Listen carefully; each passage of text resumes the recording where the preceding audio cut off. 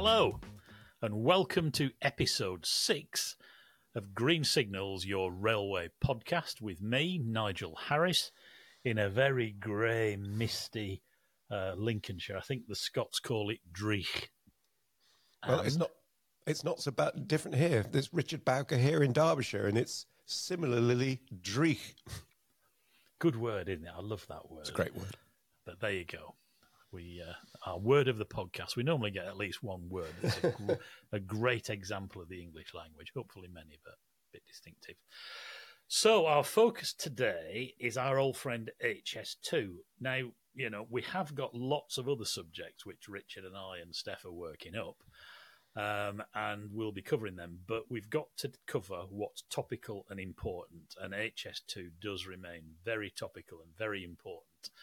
And in particular, the appearance of the Green Signals team, as represented by Richard and I, at the Transport Select Committee. In fairness, our presence as witnesses was relevant as much, I suppose, for my 4 decades as a National Rail journalist and Richard's very expensive rail industry and political experience, or political government experience, as Chair and Chief Executive of the Strategic Rail Authority and Co-Chair of the Virgin Rail Group, and lots more besides.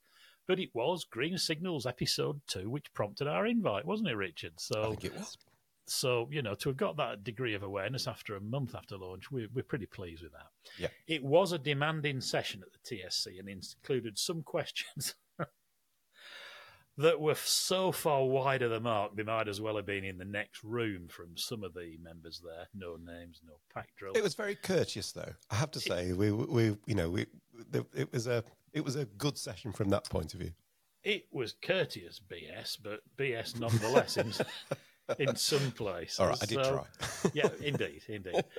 And Richard and I were joined on the panel of witnesses by, amongst others, internationally respected civil engineer Professor Andrew McNaughton, who was actually one of HS2's first 2 employees back in 2009 with David Rowlands.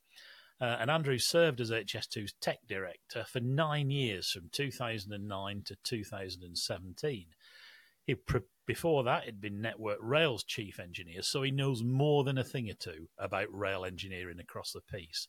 So we were delighted that Andrew joins us as our guest today. Few people know or understand HS2 even half as well as Andrew. So stay tuned, though there is a lot to get through. You might want to get a flask of coffee and some snacks ready, because it's a slightly longer programme than is usual. So let's crack on, and first, the King's Speech. This was an historic occasion in Parliament because it was King Charles III's first King's Speech. He only stood in for his unwell mother, Queen Elizabeth II, delivering the speech last year. And this was the first King's Speech in 70 years. So That's a bit amazing. of a landmark. Absolutely.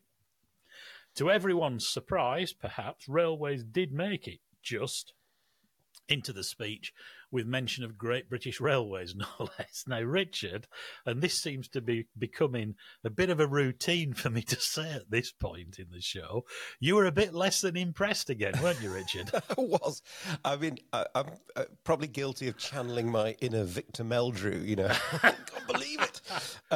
But my problem is this, right? We had the Williams-Shapps plan 2.5 years ago, right? And that was what's called a white paper. And a white paper is basically something which sort of sets out policy direction and gives everybody who might be interested the opportunity to sort of chip in, really, whilst the government then develops draft legislation. So, that's what a white paper is supposed to be.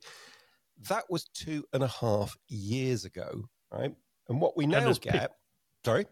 I was saying there's been plenty of views and bits chipped in for him to have discussed and included the important bits, or the bits that convinced him. Sorry, I interrupted. No, but you're right.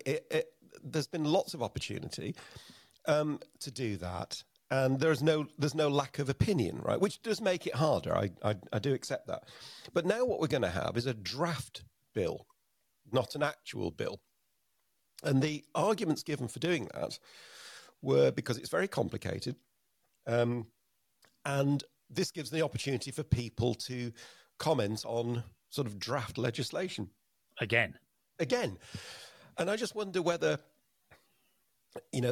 they really understand the urgency. Now, the argument will be, but the white paper was sort of policy and direction. This is going to be draft legislation. Okay, I get that. But still, this is taking too long. And the argument that it's very complex, I'm not sure holds as much water it used to be. It used to be quite complicated when you had train operating companies, all with franchises, all with track access agreements, all with commercial contracts. But now they're all we don't have that. No, they're all kind of creatures of government, really. The respected railway journalist, Roger Ford, did say that he felt it was possibly because of, real and imagined traumas in the past about the way that different parts of the industry had worked or not worked together. And he may well be right. I mean, he's very experienced.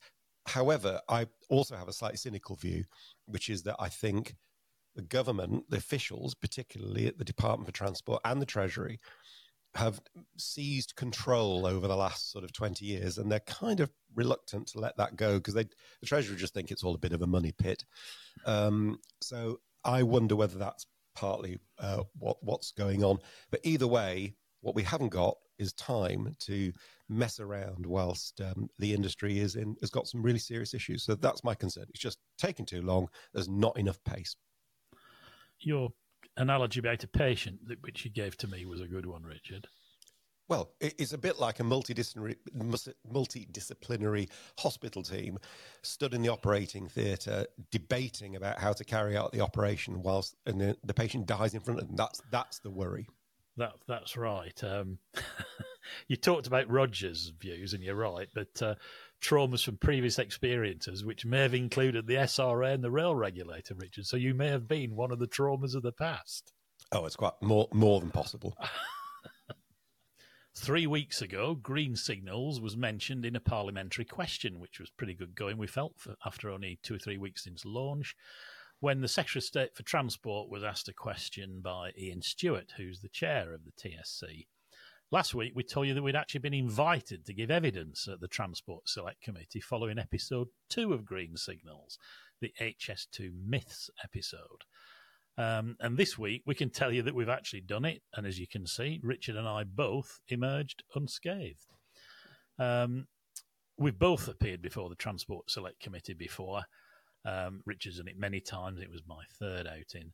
But before we dive into the detail, Richard, just explain briefly what a select committee is and what the point of last week's hearing actually was. Sure. Well, select committees are the process by which Parliament scrutinises, and scrutiny is the key word here, how legislation and the business of government is working in practice. You could almost, I suppose, call it a little bit like an internal audit department. It's more than that, but it's scrutiny.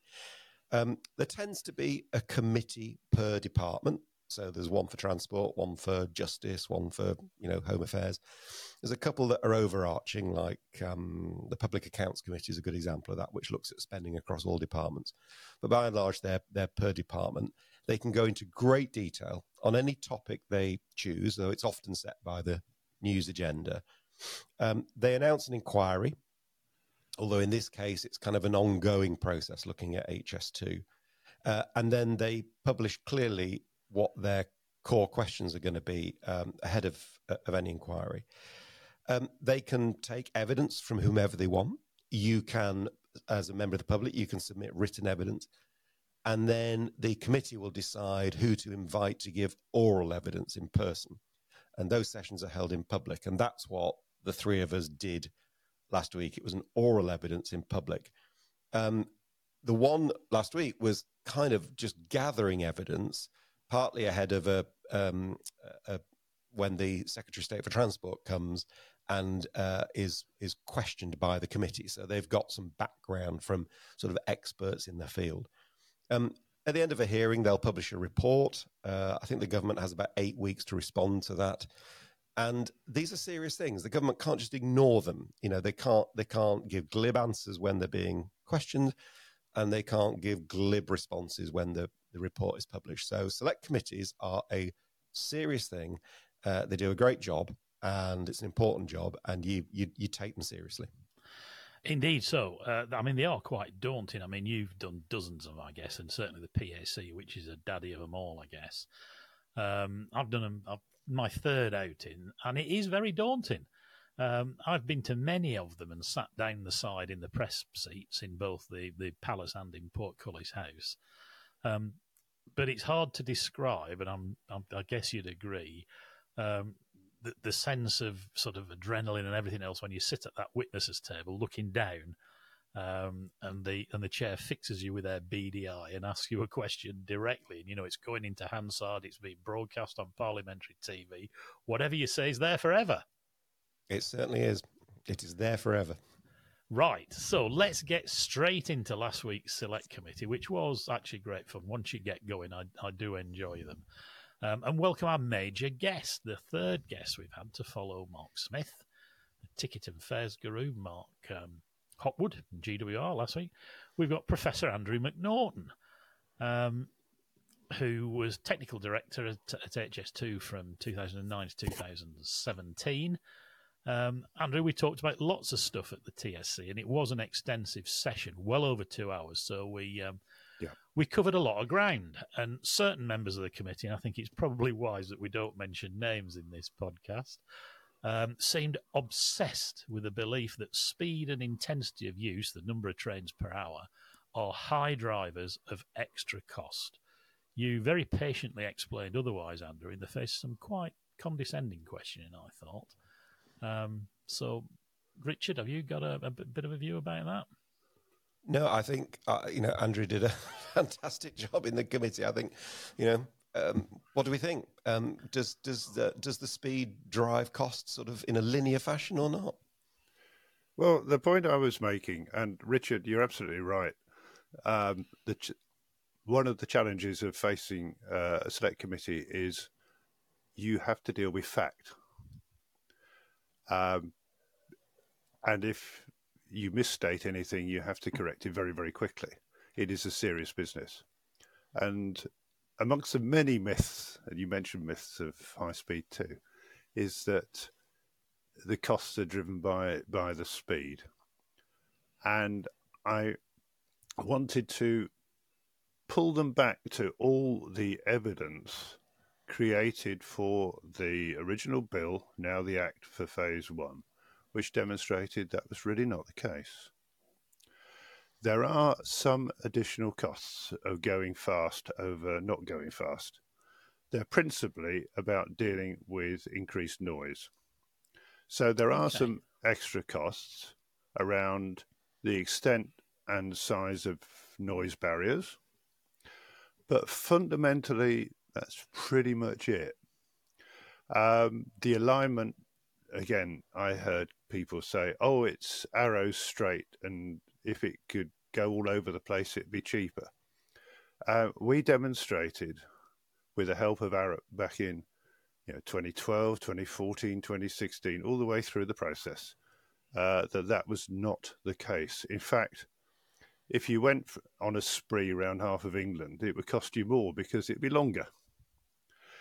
The reality is that the geography dictates that rather than the absolute. And what do I mean by that? We threaded high speed 2 between villages. And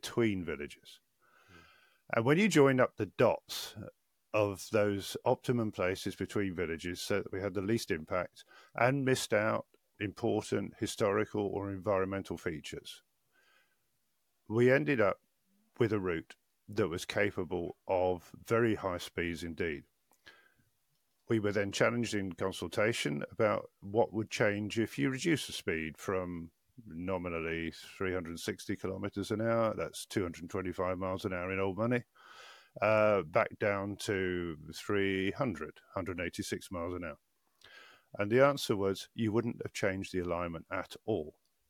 If you did, you would simply move it closer to a village to move it away from another village.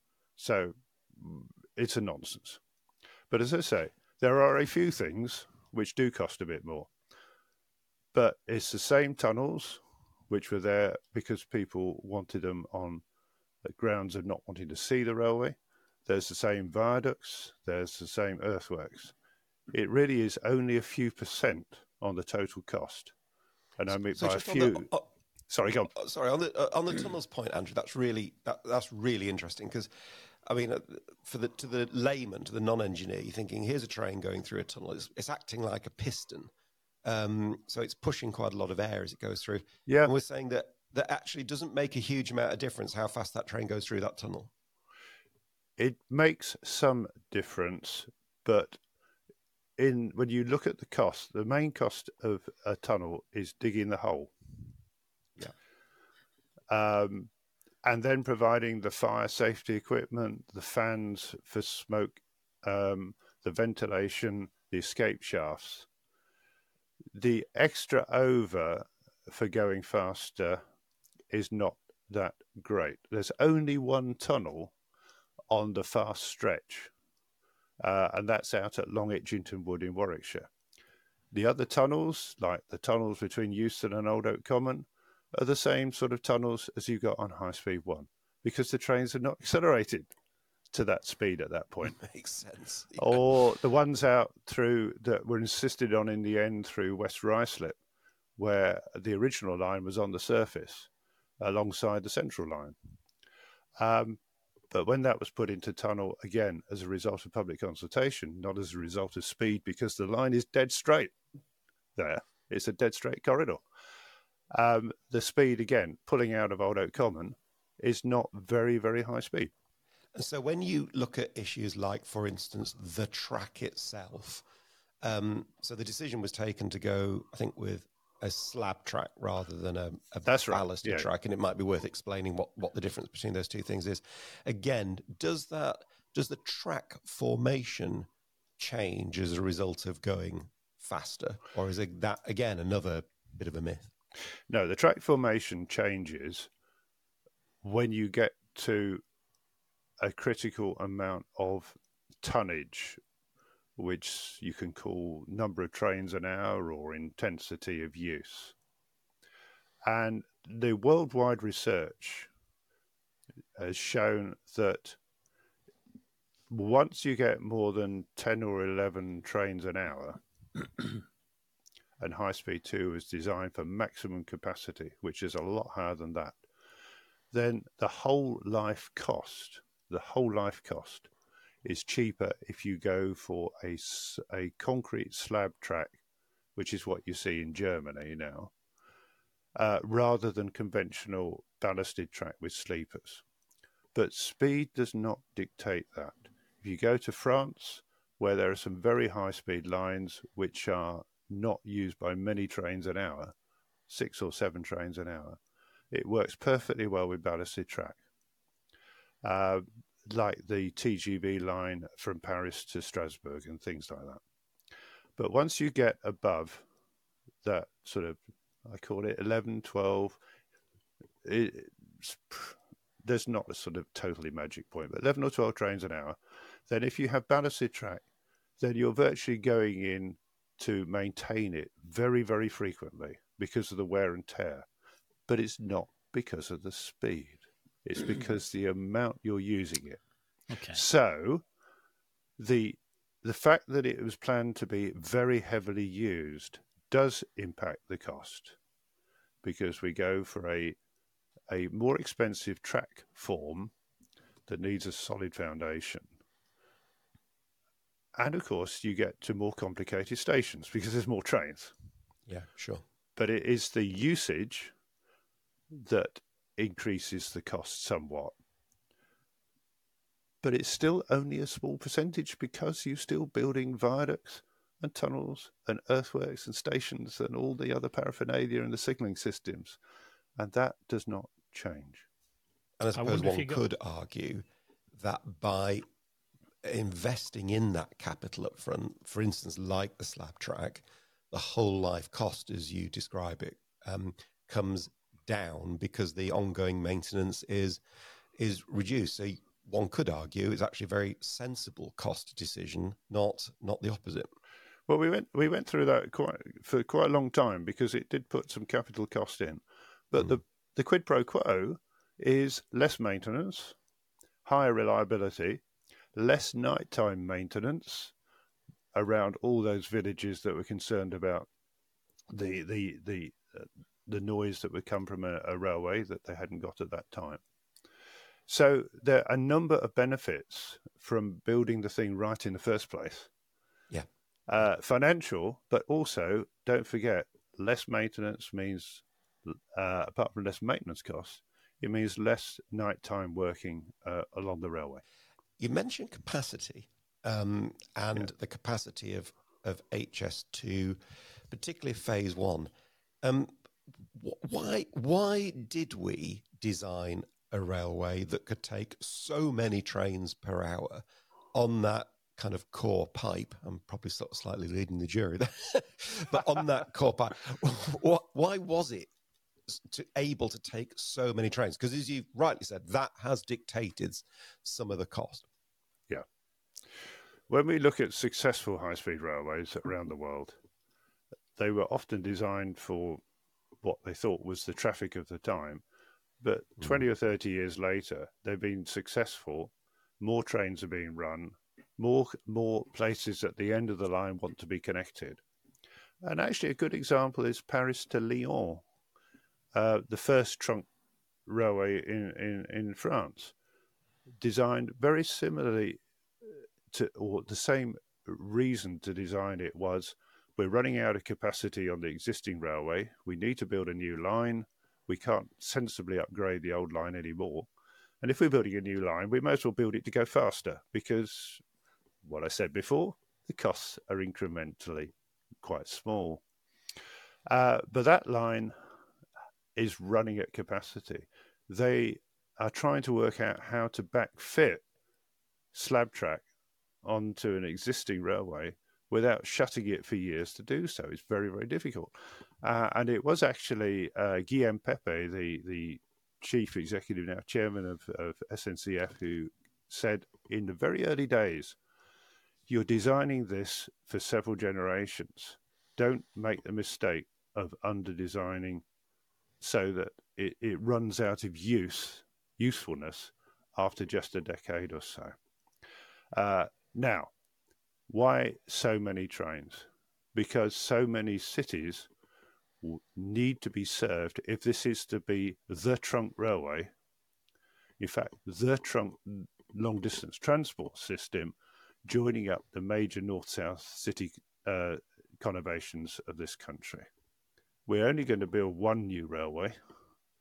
It's going to take an awful lot of trains, an awful lot of people, unless you think the future is sitting in a traffic jam on your electric car on the M1. We started off the early days of HS2 thinking we're going to be running as many trains as the Japanese, which is 13 or 14 trains an hour. But then early public consultation, early government consultation, no, we want you to serve this city as well, and this city, because they will all benefit.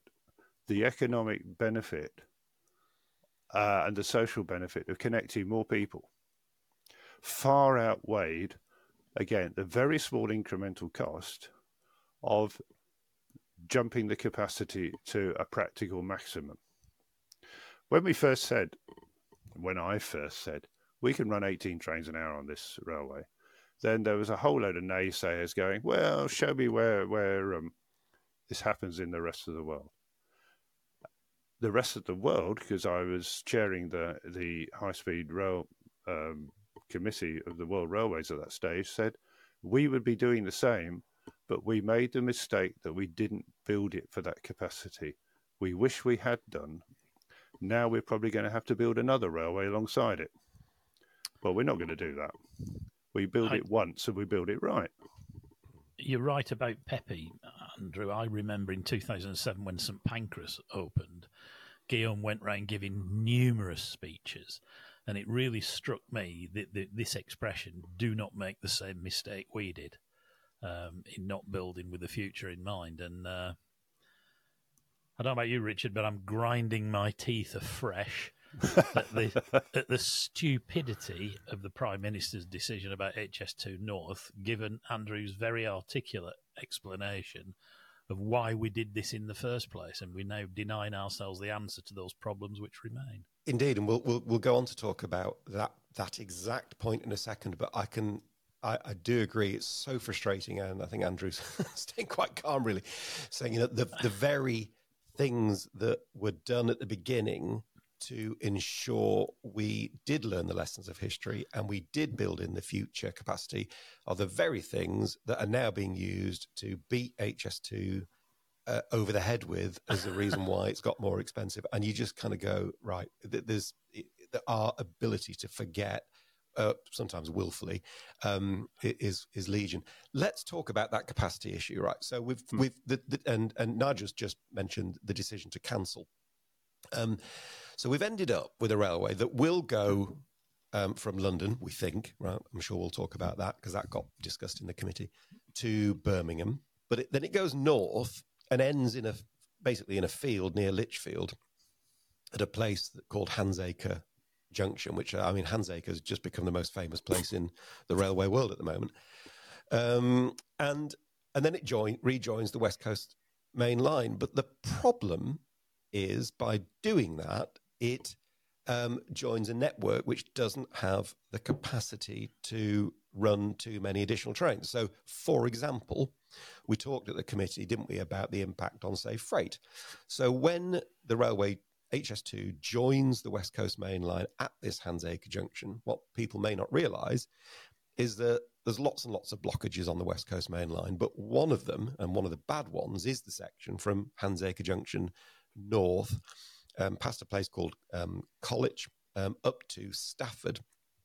And that whole section, when it goes on to Crewe, is really congested. So the trains that we are running today, in terms of numbers of trains per hour, which I think is something like 13 trains per hour across the pinch point in the peak, is not really going to be changed materially at all. So we'll do really well, nice and fast, south of Handsacre, north of Handsacre, basically no real change at all. I mean, that surely wasn't in the plan, Andrew.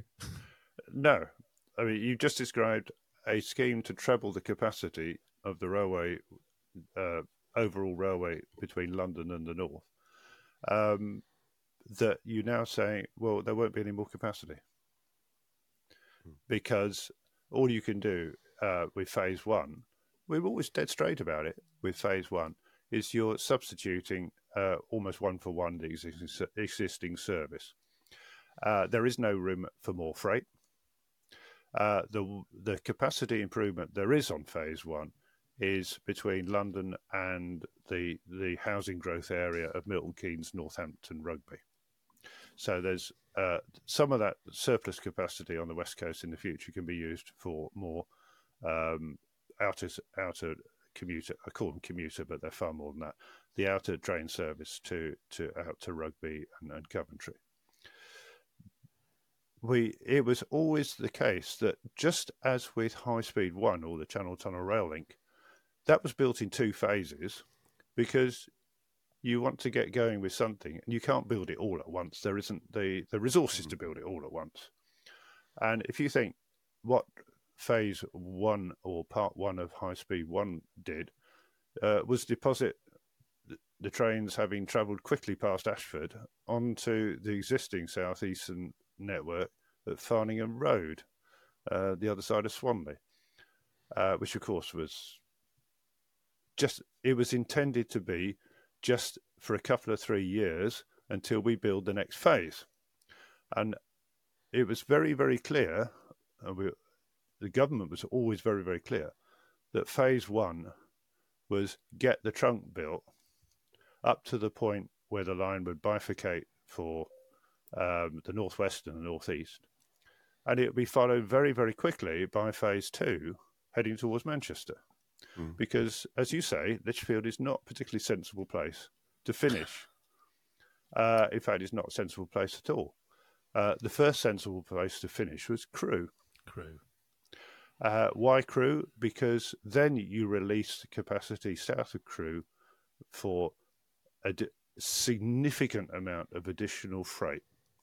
And I have to say that all the way through public consultation, the one thing, whatever people thought about high-speed rail or anything else, and some of the myths and legends that we've just been talking about, the idea that you could get lorries off roads onto rail, there was nobody who thought that was a bad idea. No. And I actually understand it gets even worse than that. So I was doing a little bit of digging into the acts, and to your point about it was always the plan to go to Crewe, right? So there was never a plan, really, or very quickly, never a plan to end where it's now proposed to end. So at this place, Handsacre Junction, and you may want to kind of explain the difference between these. There were a couple of schemes designed. One was what's called the slow line connection, which has a certain number of train per hour capacity. And then there is a fast line connection, which has a higher capacity. And when the phase 2A act, so from Birmingham to Crewe, was given royal assent, the powers to build a fast line connection were effectively relinquished because there was no need for it, because most of the stuff was going to go to Crewe. So my understanding is there actually aren't at the moment any powers to build a fast line connection at Handsacre, because that was relinquished. And worse, the land needed to be acquired for any fast line is probably sat in phase 2A act as well. So if we repeal the phase 2A act or don't buy the land, it's hard to see how you can build a fast line connection at Handsacre. And if you can't build a fast line connection at Handsacre, we've got an even bigger problem. I mean, this just sounds an utter shambles. What's the difference between the connections at Andrew? Is that something worth just sort of dwelling on a bit? Is it so bad if we can't build a fast line connection? Yes, it is, basically. All the work in conjunction with our colleagues at the time with Network Rail showed that if you wanted to pitch nominally up to 7 trains an hour reliably onto the West Coast main line at Handsacre, it had to be onto the fast lines, because that's where you're effectively substituting for the current Pendolino service. That was relatively complex to do, needed quite a bit of land, and that's just about the geography of that area and the configuration of the fast lines and the slow lines. But Network Rail had a number of renewals it needed to do in the next 15, 20 years. So they were incorporated into a pretty major scheme for Handsacre that would allow for 5 or 6 years the 7 trains an hour to hit the West Coast and travel north to college and not mess everything else up. Of course, or not of course, but in subsequent years, with the realization, and it came out of the Higgins reports of about 2015, 2016, that you really, really needed to get to Crewe as soon as you could. And therefore, a quick bill just for those extra 35 miles to Crewe, which is the 2A bill, it could then be built almost by the time you'd finished places like Old Oak Common and Euston, you could have pretty much built to Crewe. It's just that little bit extra across virtually greenfield.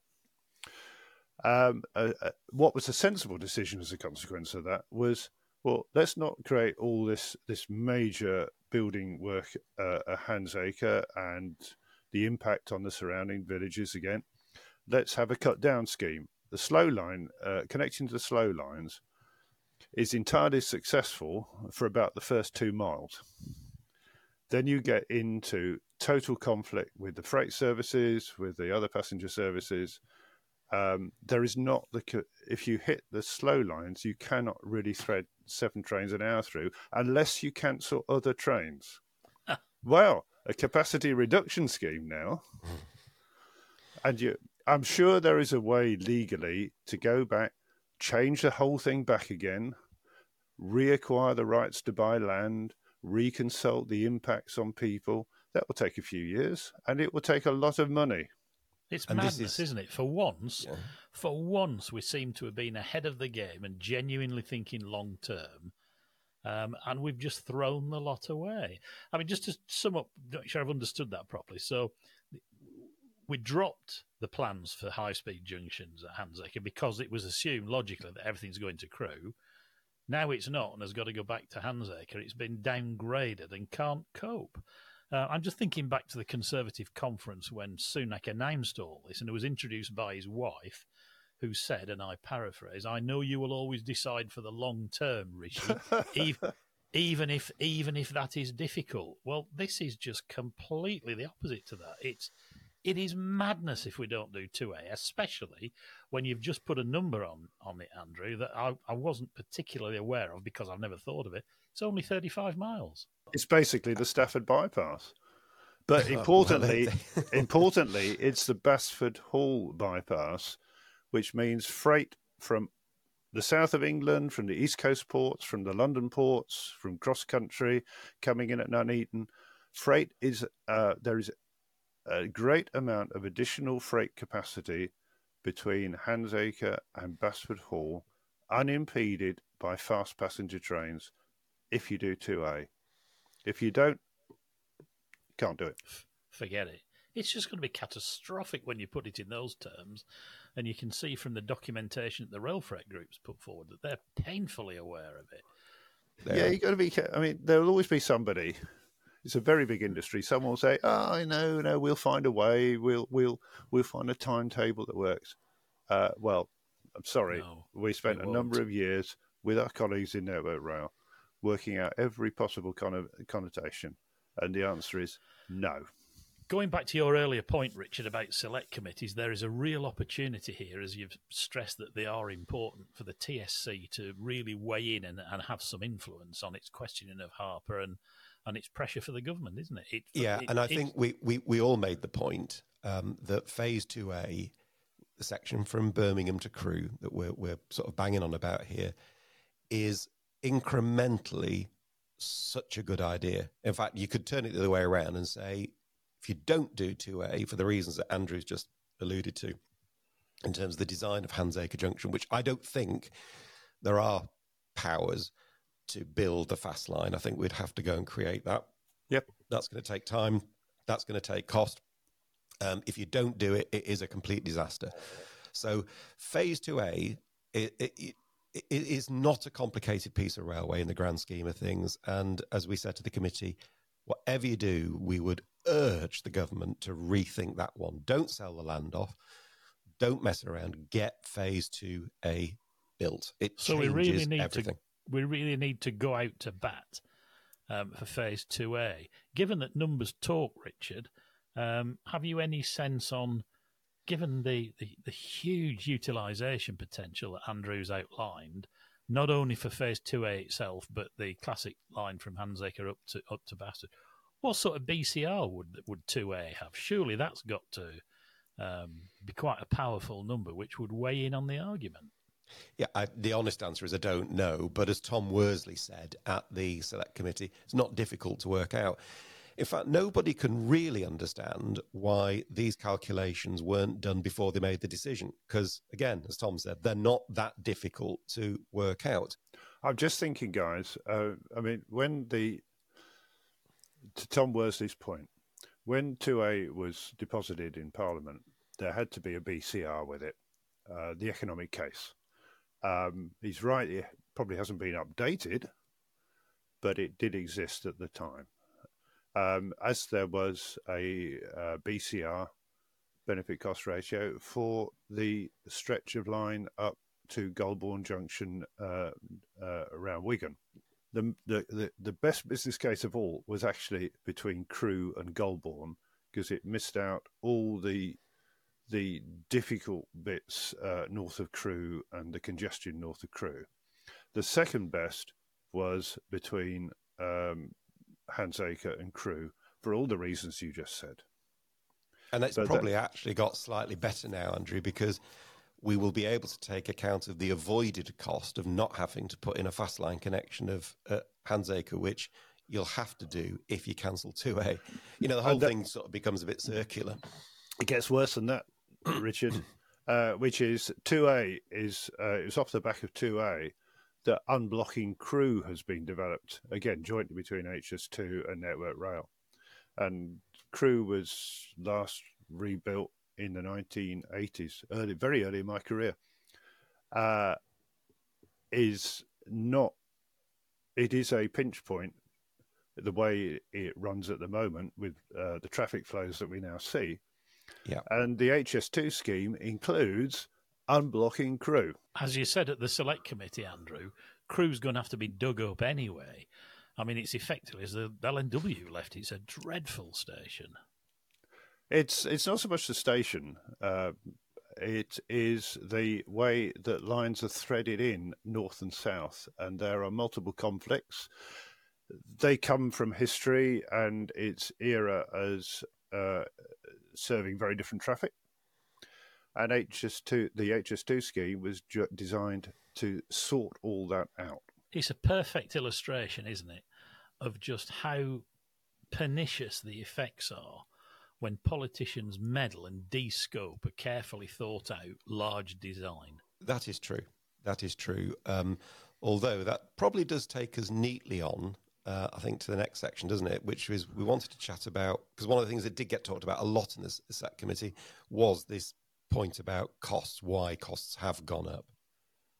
Indeed. So there's lots of talk about exactly that, about how costs have gone up from the original design. And we touched on this in the Myths programme, didn't we, Richard? Every news story you heard talked about costs spiralling, which we disproved. But you gave the committee a few examples, Andrew, as to why costs have risen. Can you just sort of summarise them for the wider audience? Yeah, very quickly. And this is not specifically about HS2, and it's not specifically about railways.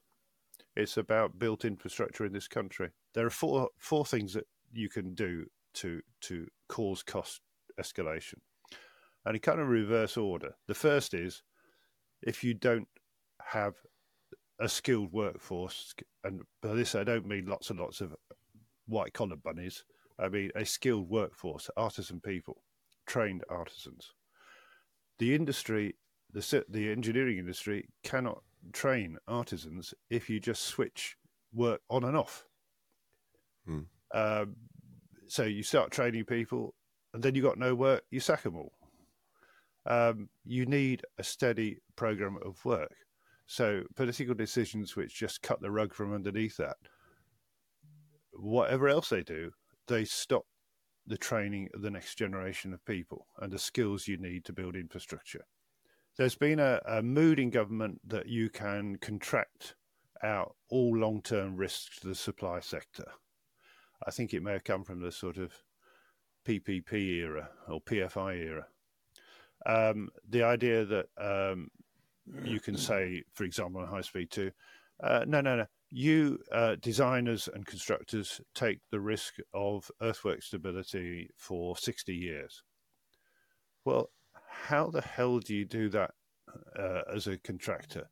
Well, you design it to be absolutely bomb-proof. It's called over-design.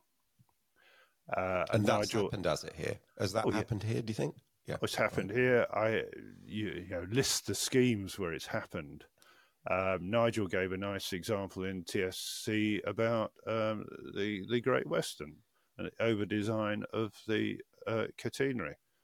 It comes down to, if you tell a very thinly capitalised supply chain that it's got to take long-term risk, it can only do that if it designs for every possible eventuality. But the most pernicious problem is actually with clients. And clients normally means government on big infrastructure. Every time a government or every time somebody changes the requirements, changes the spec, then you chuck away the design and you start again. Once you've got a project going, if you change it, the costs rack up very, very quickly. Look at Euston. It's had about 4 designs. The last one, I think, cost £100 million and gets junked. You see it in the defence sector with projects. If you change the scope, if you, the client, meddle with the scope once you've asked the builder to build it, it's no different to meddling with a builder who's doing your house extension. The costs just go off. It's not just that it's not the idea that the contractor is suddenly making silly money. It's genuine extra cost of changing this thing in mid-flight. And this is a huge project. We've got rid of the Goulburn link. We've got rid of HS2 East. We've got rid of HS2 North. These are vast, vast changes to the scope. Yes, but it is no different. And a point I tried to make to the Transport Select Committee: HS2 is not unique. No, and it's absolutely right. This is an issue around major infrastructure projects, often government-led or cliented major infrastructure projects. And this client point is really important. So you mentioned about capitalisation of the contractors. So you look at these major contractors. They're big companies compared to your corner shop. Let's not underestimate. These are big companies, but they're not as big as government, right? So if you ask them to take the liability of groundworks for 60 years, the first thing the design consultants will do is go, flipping heck, I need to look at what my public liability, my professional indemnity insurance is for that. Mm. Well, that's not big enough. That's going to wipe me out. I will just simply design this so it cannot ever fail, right? And you end up with crazy costs. If you've got an example, are you aware of any examples of that with HS2 particularly, where the decision to just avoid risk as opposed to manage it, which is a big issue, has just led to unit costs which are just off the scale? Okay. There are numerous. Each one doesn't break the bank, but cumulatively they do. If you dig a deep cutting, then when you take all the load off the base beneath that cutting, then the ground, because it's no longer got thousands of tons of earth on top of it, will heave a bit. So if you could magically come along and create a 20-meter deep cutting one night, the next day the bottom of the new cutting would start to rise up a few tens of millimeters over a period of time. If you want to have no risk in your design, you go, how do we hold that down? Because we don't want a railway that's rising when we built it. So you start drilling in hundreds of tension piles that hold down the base of that cutting. But the reality of real engineering is you don't dig it overnight. You dig it over a couple of seasons. And as you dig it, the ground starts to heave. And by the time you got to the bottom and you're digging out the final surface, it's done its 80 or 90% of its heaving. You don't need to put in tension piles at all. Well, the design of HS2 ended up with thousands of tension piles, because if you're a designer, you don't want to take any risk whatsoever, and the client pays because they've given you the risk. And you said, okay, these are big companies. It only took a couple of completely bad contracts for Carillion to go under. These companies cannot take those risks if you give them all the risks. They have to design for the worst possible situation. But the point you made there about the client is key, isn't it? Because I've cliented projects before and bought things, and whether it's just a straight procurement job like buying trains or something like the West Coast, as a client, you understand these things. You know what risk allocation decisions you are making and placing on your delivery organization that they are then going to pass on to their contractors. And you understand that this is going to lead to, significantly higher cost, don't you? So does this not start with a client decision? It does, Richard. And there are some good examples with national highways who've got a very good understanding, because they have kept a very tight grip on it, what the cost of a bridge or the cost of a mile of new dual carriageway should be, whether it's above ground or in a cutting or on a bridge.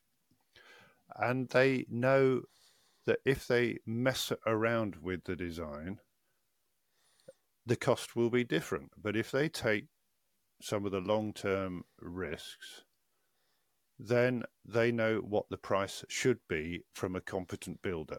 And the builders know what the price should be. And the builder knows, the client knows. And it kind of works. You mentioned the masts that prompted quite a bit, the catenary mast that got quite a lot of discussion on social media, Andrew. The fact that on the East Coast in 1990, they're 2.5 metres into the ground. One has never been known to fall over unless somebody can contradict that. Whereas on the Great Western, they were 10 metres into the ground for all the reasons that you've just outlined with the associated costs involved. What about, I think, in a conversation that we had fairly recently, you talked about pile depth on overbridges. And one stat that sort of stuck in my mind was that we've got road bridges with 50-metre piles into the ground, whereas the Shard has only got 65 metres. I mean, that sort of really sets it into context, doesn't it? Yeah, I mean, those are approximate numbers. But again, around the country, you don't see simple road bridges disappearing into the soil if they've got 10 or 15 metre deep piles underneath them, unless you're building them in an estuary.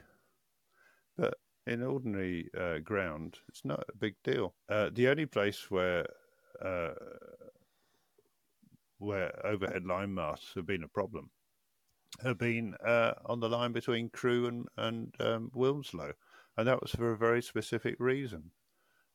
With the washing out of the salt underneath the ground.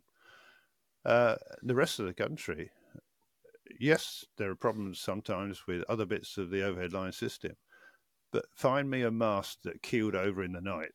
It doesn't happen. And yet, is this not one of the reasons why we set up a National Infrastructure Commission under Sir John Armitt, who said after the decision to scrap HS2 North, he wasn't even consulted?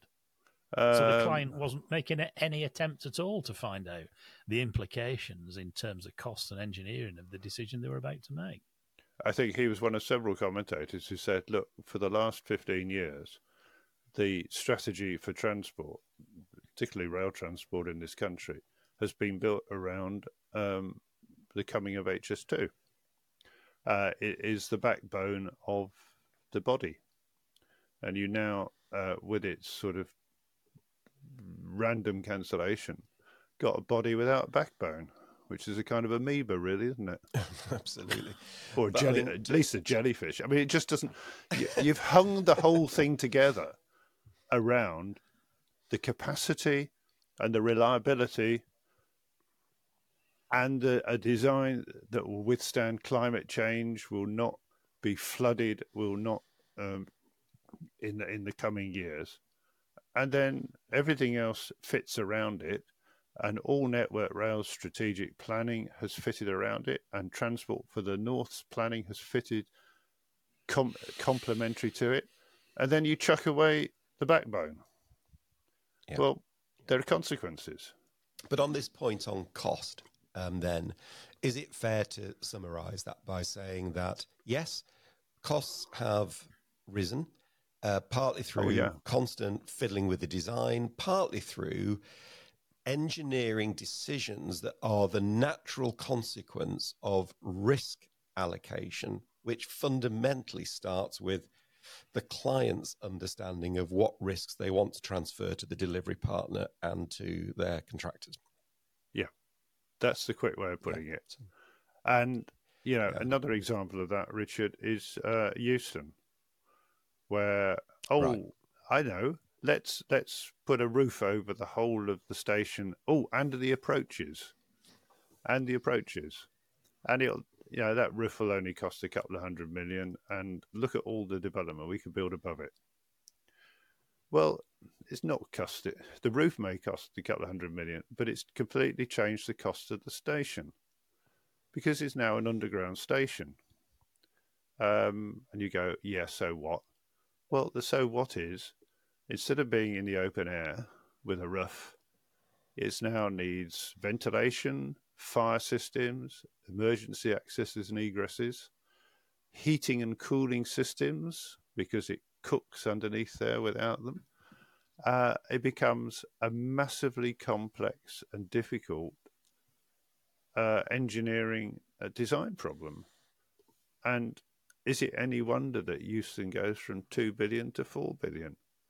It's just, you name me somewhere else in Europe where people think it's a really great idea to build above a station rather than alongside it. Even Canary Wharf. Yeah, but it's big high-rise towers.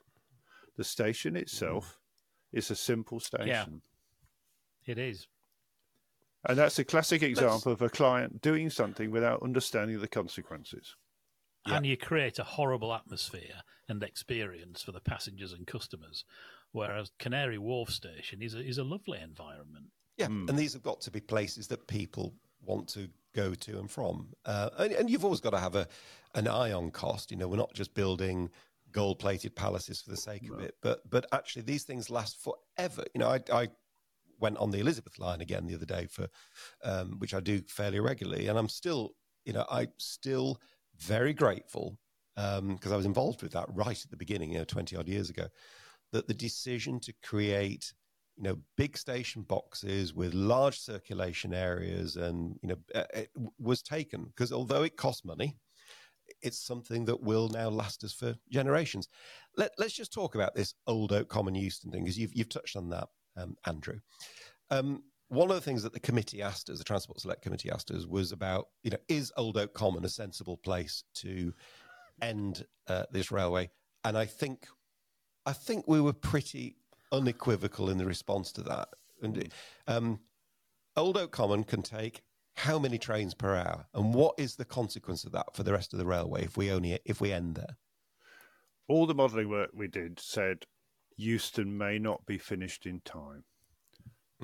Old Oak Common, as a terminus, could reliably, keyword, take no more than about 6 trains an hour.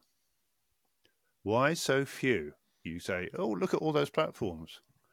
But it's not about the platforms. It's not even about the passenger handling, although you could talk 20 minutes about the passenger handling and the time it will take to load a train with people with luggage, with the available lifts and escalators. Put that on one side. It was designed as a through station. The connection between the up and down lines is minimal. It's an emergency crossovers in a separate small box to the west of the station.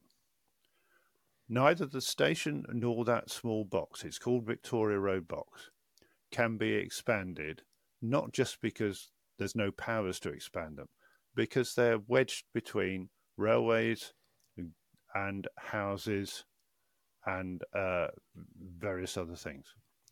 They cannot be expanded. Therefore, the entry and exit to Old Oak Common, if it is a terminus station, is very slow speed, and every train will, in its journey in and out, conflict with another train. If you ignore the rest of the network, you can theoretically find a path for up to 8 trains an hour, theoretically. And that's fine if you then design the rest of the timetable through Handsacre, Crewe, and all the other places specifically to fit with a minute-by-minute operation at Old Oak Common. And if any train heads south late, like 2 or 3 minutes late, you've lost it. You will be sitting in tunnels, delayed, etc. 6 is the maximum you can achieve reliably. If you try and run 8, it will be like the Castlefield Corridor and the Windsor Link all over again. Doesn't work. And for those who don't know, the Castlefield Corridor, Windsor Link, those are 2 very constrained sections of railway in the Manchester area which have exactly this problem. If anything, it's perfect when everything is perfect. But the second something arrives a minute late, it stops being perfect and becomes a real problem. So hang on, let's just understand this in real layman's terms then. So we're saying 6 trains per hour. So that means that that constraint then applies to the rest of phase 1. So if I'm stood by the line in the Colne Valley with that fabulous big viaduct, the most number of trains that are going to go past me are 6 per hour. right? Because the end point can only take 6 per hour. So Birmingham currently has 3 trains per hour to London. Manchester currently has 3 trains per hour to London. So there's our 6 trains per hour already. So Liverpool can't have anything going via HS2. Preston can't have anything going via HS2. Glasgow can't, unless maybe only 2 per hour go via Manchester. I mean, that is the practical reality of what we're saying, isn't it? 6 trains per hour means that's the limit for that line. It reduces the capacity of HS2 by about 50%. No, by 2/3. Yeah, it's worse than that. It was designed for 18, that from end to end, and you'll now be saying 6. Well, that was going to be okay as a kind of first year of operation, bed it all down, get everything working nicely. People call it a kind of pathfinder service, a bit like we did with Javelins on High Speed 1. If it took an extra year to build Euston. But dear, oh dear, oh dear. My 50% was based on the idea that I'd heard 12 trains an hour realistically. Right, okay.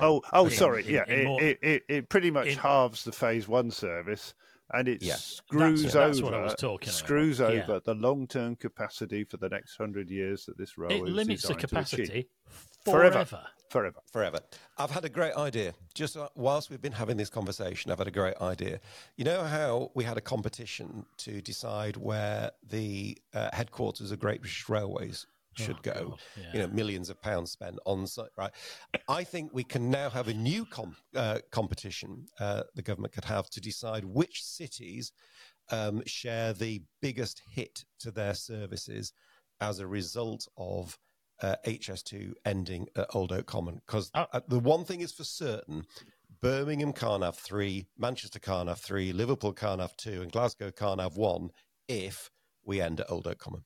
Well, I think you've listed them, Richard, because Birmingham and Manchester are all going out for the first call, aren't they?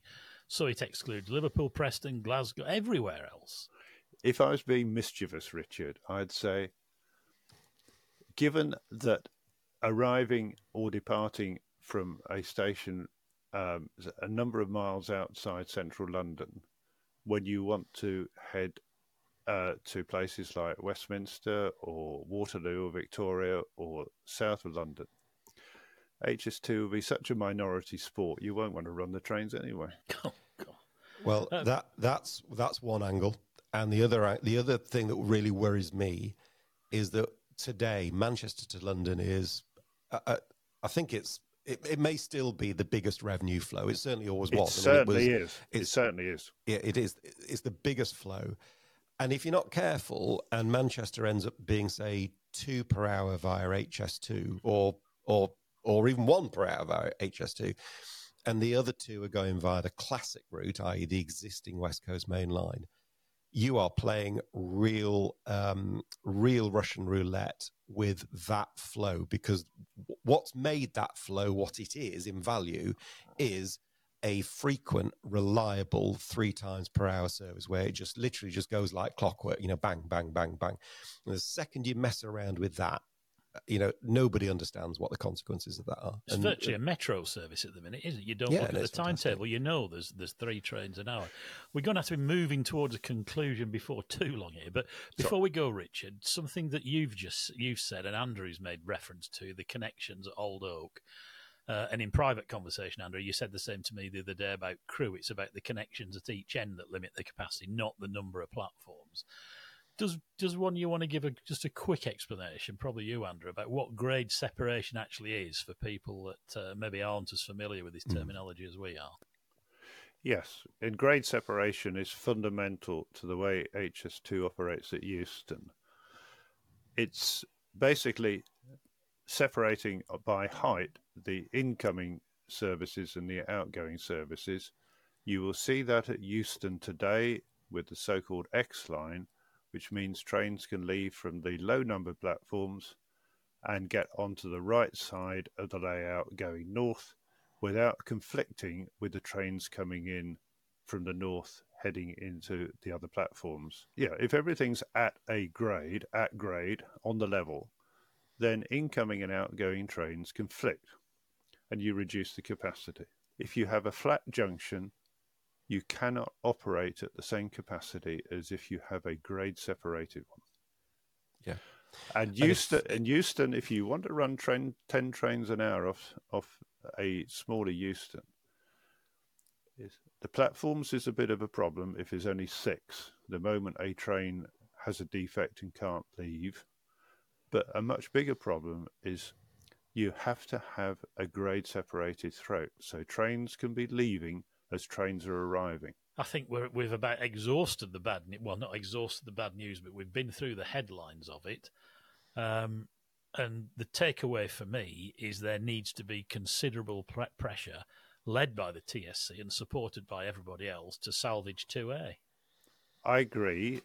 And the facts are all there in the 50,000 pages of submission of the environment statement for phase 1 and the very significant number of pages in the environment statement for phase 2A that was submitted to Parliament.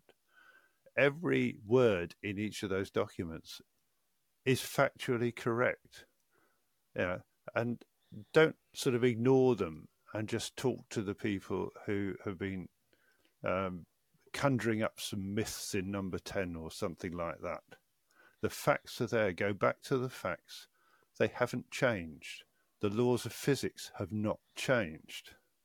Where people want to go has not changed. Don't reinvent it. Right. Well, I think it only remains at this point, Richard, for us to thank Andrew for a. Well, thank you for indulging me. Really, a masterly summary of the issues, and anybody listening to what Andrew says and not going away with the idea that something has to be done about this, you must be either Mark Harper or Rishi Sunak, because it is absolutely blindingly obvious, isn't it? But look, Andrew, thanks ever so much for coming along, and I suspect we'll be back here again, Richard, won't we? Because this is such an important subject. We're not just going to talk about it now and move on. We will have to return to it. I have a sneaking feeling, and I don't think I'll live to regret saying this, that we have not heard the end of Phase 2A and Phase 2B. Absolutely. So thanks, Andrew, and I guess we need to move on, don't we, Richard? Wow. What an episode that was, and how fascinating to listen to Andrew McNaughton. Absolutely calm voice of common sense and expertise on how the whole HS2 project came about. And a couple of things stick in my mind, Richard, just before we go. One is that for once, as a country, we seem to be ahead of the game. We were thinking long term. We'd planned on all sorts of things, and how the whole transport sort of strategy in the north and around London, everywhere else, was built with HS2 as its core, as its backbone, as Andrew said. And we've thrown that advantage away. We were ahead of the game for once. And if you were to put me in a corner and say, please give us 1 point which you're taking away from this, it's having listened to you and Andrew talked about Phase 2A and the massively damaging implications of not going ahead with that. I think my takeaway was everybody who's in favour of this project has got to do whatever they can to salvage 2A. I completely agree. 2A, it makes no sense. It's one of the cheapest sections per mile because it's relatively straightforward to build. It unlocks considerable capacity benefits. Yep, it locks considerable capacity benefits. And worst of all, as we discovered, actually to re-engineer the connection to the West Coast Main Line, if you don't have it compared to what's currently planned, is going to cost yet more money and yet more time. So I agree. I mean, Phase 2A, it's almost a spiteful thing. It feels quite spiteful to try to rush to sell off the land for that. There is no logic to it. The other takeouts I had from that were that actually, and it's to your point about being ahead of the game, we listened to our colleagues around the world. You know, Guillaume Pepe, a serious guy who ran French Railways for many years, now is its chair, literally said, don't do what we did, do what I tell you. You know, really, you need to avoid the mistakes we made. So we did avoid them, right? And then now we get beaten over the head for it costing a little bit more. But then again, as Andrew pointed out, speed hasn't really made that big a difference to cost. What has made a difference to cost is taking a sensible, rational, long-term view on whole life cost. It was powerful stuff. None of it makes sense. I mean, I remember Guillaume Pepe giving those speeches and being really impacted by his almost pleading tone at the time. Yeah. Please don't make the same mistakes that we did. Yeah. So phase 2A, let's hear it for phase 2A and do what we can to, I suppose at the very least, get the land safeguarded. Before we go, we've got a bit of news, Richard, haven't we? We have got a bit of news, fantastic news, actually. Probably most people think that what you and I do is it all happens very easily and all the rest of it, and it most certainly doesn't. And it's quite complicated to put these things together, and we're having an absolute blast. But we've got some real plans for the future, and to help deliver those, we thought it was time to get some actual professional talent involved in Green Signals. So we are delighted to welcome Steph Foster to our team. Now, Steph is well known in the rail industry. She was at Rail Magazine with you, of course, Nigel, where she 16 years. I know, and she's coped with that remarkably well, I have to say. She went through a number of roles and was obviously at the towards the end acting editors. So Steph knows the industry, knows the people in it. The people know her. She's truly outstanding. She loves a good list, which makes me very happy. She's organised. She's super professional, and she's got lots of brilliant ideas, as we have for this podcast as well. And there's loads of other things we're going to be looking to do. So we are delighted that somebody of Steph's calibre has joined us. Welcome, Steph. And she's joining us as general manager. She is indeed, right, because we do need managing. Which is a large part of which is keeping us in order. Of course, she's got many years of experience of keeping me in order, or at least attempting to, and it's wonderful that she's part of the team. She's already made a very significant difference. Huge difference. In the couple of weeks that she's been with us, and onwards and upwards to ever greater things. So welcome, Steph. So thanks for listening. Thanks to you for listening to episode 6. Thanks once again to Andrew McNaughton for joining us. You can find a link to watch the TSC in action if you want on the blog page on our website, greensignals.org. It was quite a long session at 2 hours, which is really tiring, isn't it, Richard? Because you've got a laser-like concentration throughout. Otherwise, you find yourself in that situation like I used to find myself when my mind was wandering in a French lesson. And I'd just hear the French teacher say, "Can you conjugate this verb, Harris?" And I've no idea what they were talking about. So you've got to avoid that. So it was quite demanding, but it is worth having a look, not least to taking the varying styles of questioning from the different members under the very capable chairmanship or chairing by Ian Stewart MP. Do let us know what you thought of today's show. We know it's a little bit longer, but there were very big issues which Andrew wanted to discuss and we wanted to hear about.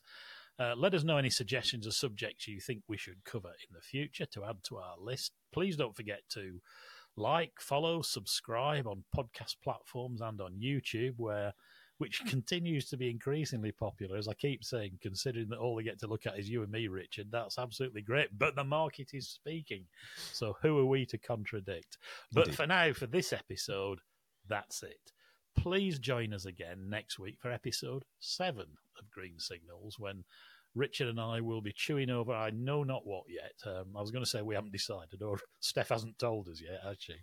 So we'll get there, and we'll be doing that in due course. Please join us. But for now, from Richard and me, goodbye. Goodbye.